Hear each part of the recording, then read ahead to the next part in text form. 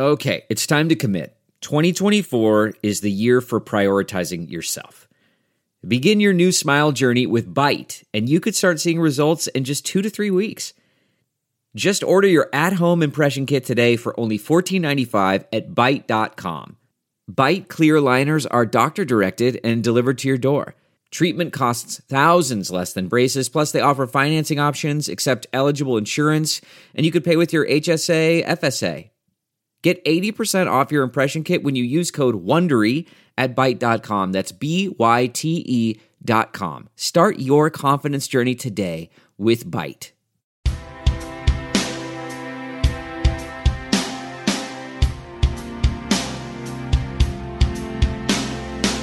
For the better part of the last decade, science fiction finally evolved from a niche genre into a mainstream staple.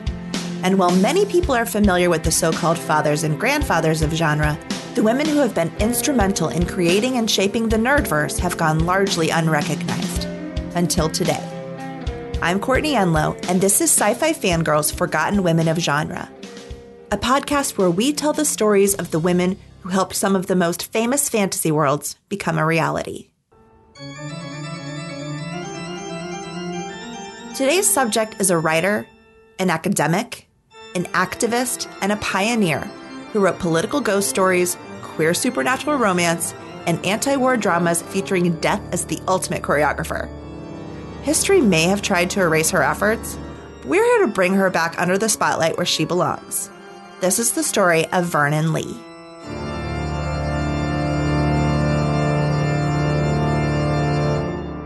Vernon Lee was born Violet Paget in 1856 at the Chateau St. Leonard in Boulogne-sur-Mer in the north of France, to British expatriates. The family, which included Lee's half-brother Eugene Jacob Lee Hamilton, himself a poet, moved across Europe and mingled in cosmopolitan circles. As a child, Lee counted the painter John Singer Sargent as one of her friends. While the family spent time in France, Germany, and Switzerland, it was Florence, Italy, where they finally settled, and it would be Lee's home for the rest of her life, even as she herself traveled extensively. Violet Paget was considered an immensely bright young woman from an early age, and when she decided to publish her work as a writer for the first time in 1878, when she was only 22 years old, she immediately chose to do so under a masculine pseudonym, Vernon Lee, the surname having been borrowed from her brother. Women writers using male or androgynous pen names was a common practice during the Victorian era, and one that remains dishearteningly common to this day. The Bronte sisters became the Bell brothers. Louisa May Alcott wrote lurid Gothic thrillers such as A Long Fatal Love Chase as A.M. Bernard, because such subject matter was deemed unladylike. To this day, Marianne Evans is still best known as George Eliot. Violet wanted to be taken seriously as a writer and an intellectual, and unfortunately that meant assuming the authoritative facade of manhood. In 1880, her first collection of essays, Studies of the 18th Century in Italy, was published. From the earliest point in her career, Lee's work was immensely prolific and highly varied in terms of style, tone, and intent. She wrote novels, essays, plays, travelogues, and intellectual studies, seldom settling on one genre or idea for a long period of time. Her intelligence and skill made her both inspiring and intimidating to her contemporaries. George Bernard Shaw celebrated her as an icon of the old guard of Victorian cosmopolitan intellectualism. Henry James said she was as dangerous and uncanny as she is intelligent, which is saying a great deal. She was even referred to as the cleverest woman in Europe.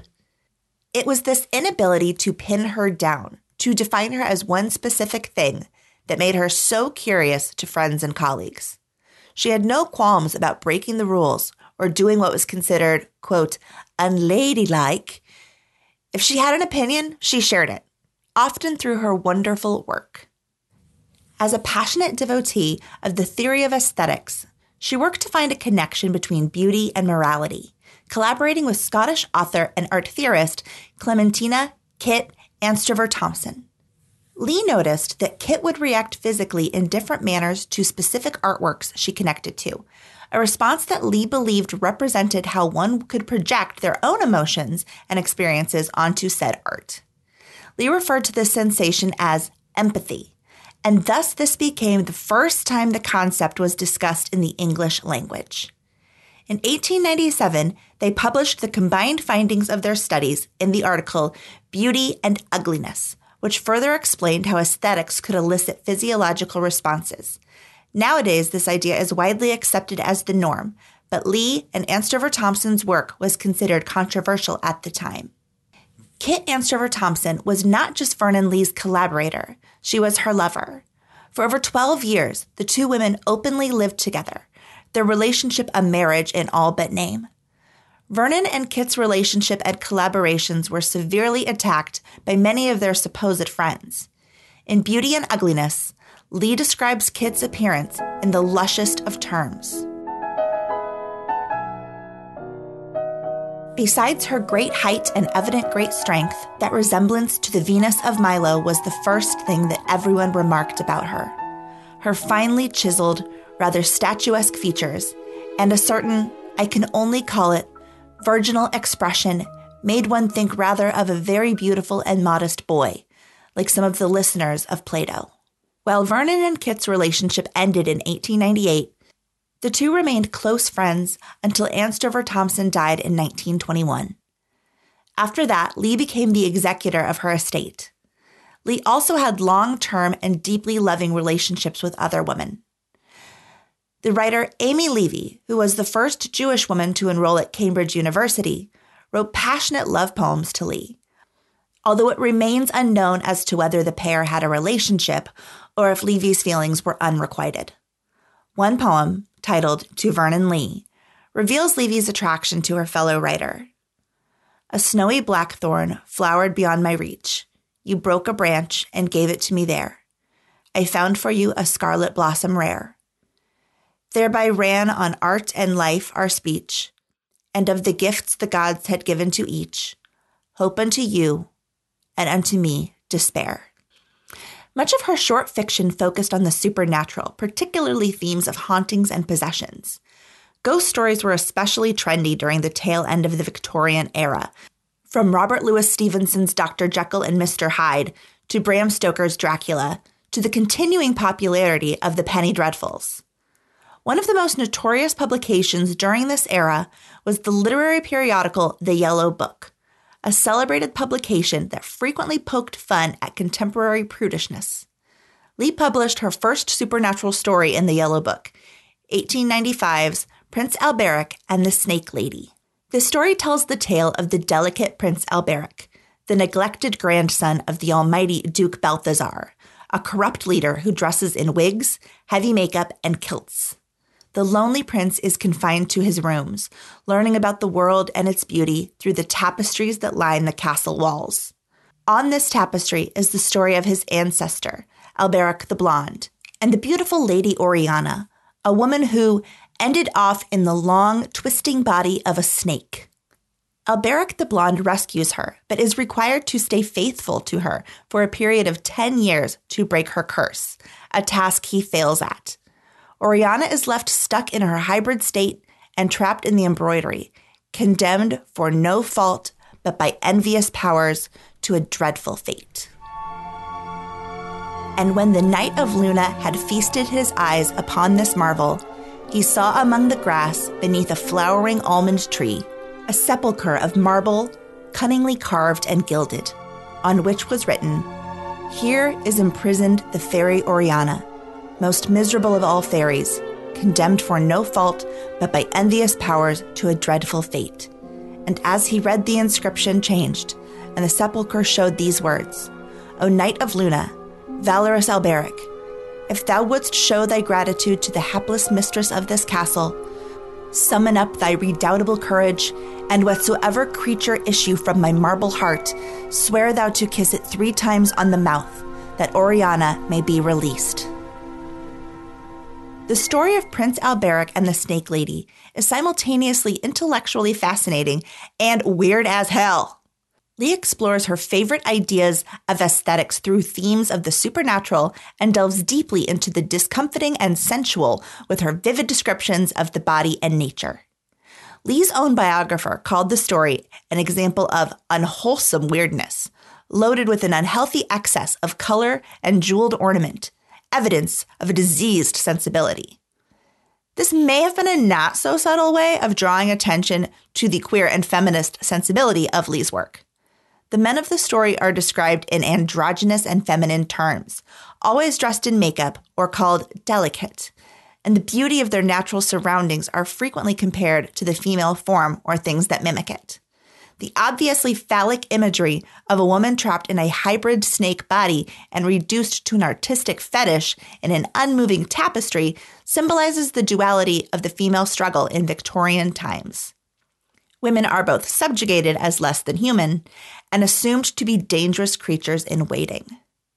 Fairy tales have always been a way for writers to explore societal fears and establish or subvert its morality. But Lee took it a step further. Stories like Prince Alberic are as philosophically charged and challenging as they are sensually appealing and entertaining. Lee continued to write prolifically well into the beginnings of the 20th century. She also continued to attract considerable acclaim for her stories, novels, studies, and travelogues. The English writer and translator Montagu Summers called her the greatest of modern exponents of the supernatural in fiction. However, as World War I began and ravaged its way across Europe, Lee's stance as an anti-war writer made her increasingly unpopular. Having settled in Italy after her split with Kit, Lee had returned to England for a break when war was declared, leaving her unable to return to the country she had made her home. During this time, public displays of anti-war sentiment were interpreted as unpatriotic, and failure to support the Allied cause with enthusiasm led to Lee being derided by friends and foes alike. One of her closest confidants, the French writer Augustine Bouteux, sneered at how she had renounced the honor of being English to make you raise your thin, pretentious voice in support of the enemy of your country.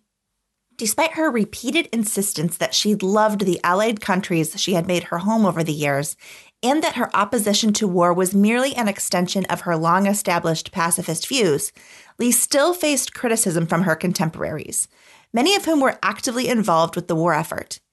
Even Kit Anstover Thompson had volunteered, offering her services to Belgium's relief work. Eager to offer an explanation for her views and find an artistic outlet for her frustrations, Lee penned The Ballet of Nations in 1915 and Satan the Waster, a philosophic war trilogy in 1920. These deeply strange allegorical works represent some of Lee's most daring and experimental work, blending philosophy, the supernatural, and her fiercely left-wing politics to depict the ceaseless aggression of war. Dear creatures, how true it is that great artistic exhibitions invariably bring home to the nations that there is, after all, a power transcending their ephemeral existence. Indeed, it is one reason why I prefer the Ballet of the Nations to any of the other mystery plays like Earthquake and Pestilence, which Death puts on our stage from time to time. In the Ballet of the Nations, Death himself acts as the choreographer to a dance between the countries, although he ultimately has very little to do for their initially peaceful union to end in a massacre from which there are no winners. Despite the bleak tone of the piece, Lee does end it on a hopeful note, having Satan, of all characters, tell Death that he is a preposterous, indecent anachronism who will become obsolete in a future that is peaceful, fraternal, full of thought for the future. He even predicts this will have been the last of our Ballet of the Nations. Reviewers, however, were not kind, and readers were still not ready to forgive what they saw as Lee's unpatriotic cowardice. Lee continued publishing after the First World War, but her output slowed down considerably. Her work had fallen out of favor. She eventually returned to Florence and remained there until she died in 1935 at the age of 79. For many decades after her death, her work was ignored or overlooked by scholars. It wasn't until the late 1980s that scholars rediscovered her and firmly reestablished her rightful status as a pioneer. In a letter she wrote to her friend Maurice Baring in 1906, Vernon Lee lamented, "I can never imagine what I wrote being read, still less read by anyone in particular.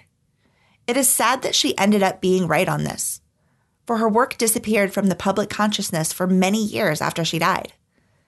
For those who are willing to look for it, there is much to be appreciated about Lee's stories, from her unabashed feminism and queerness to her refusal to censor her controversial political stances, even as they led to her being shunned by friends and colleagues far and wide. She put it best herself, and we can't help but admire her for it. While all this has been going on, never for a second have I repented or distrusted my own attitude. Never for a second wished my attitude might be different. My position about the war seems as entirely natural and inevitable given me as I recognize and feel theirs to be given them." Forgotten Women of Genre is a production of Sci-Fi Fangirls. Today's episode was written by Kaylee Donaldson and read by Courtney Enlow. You can find the script of this episode and so much more at sci-fifangirls.com. Follow us on Twitter and Instagram at Sci-Fi Fangirls.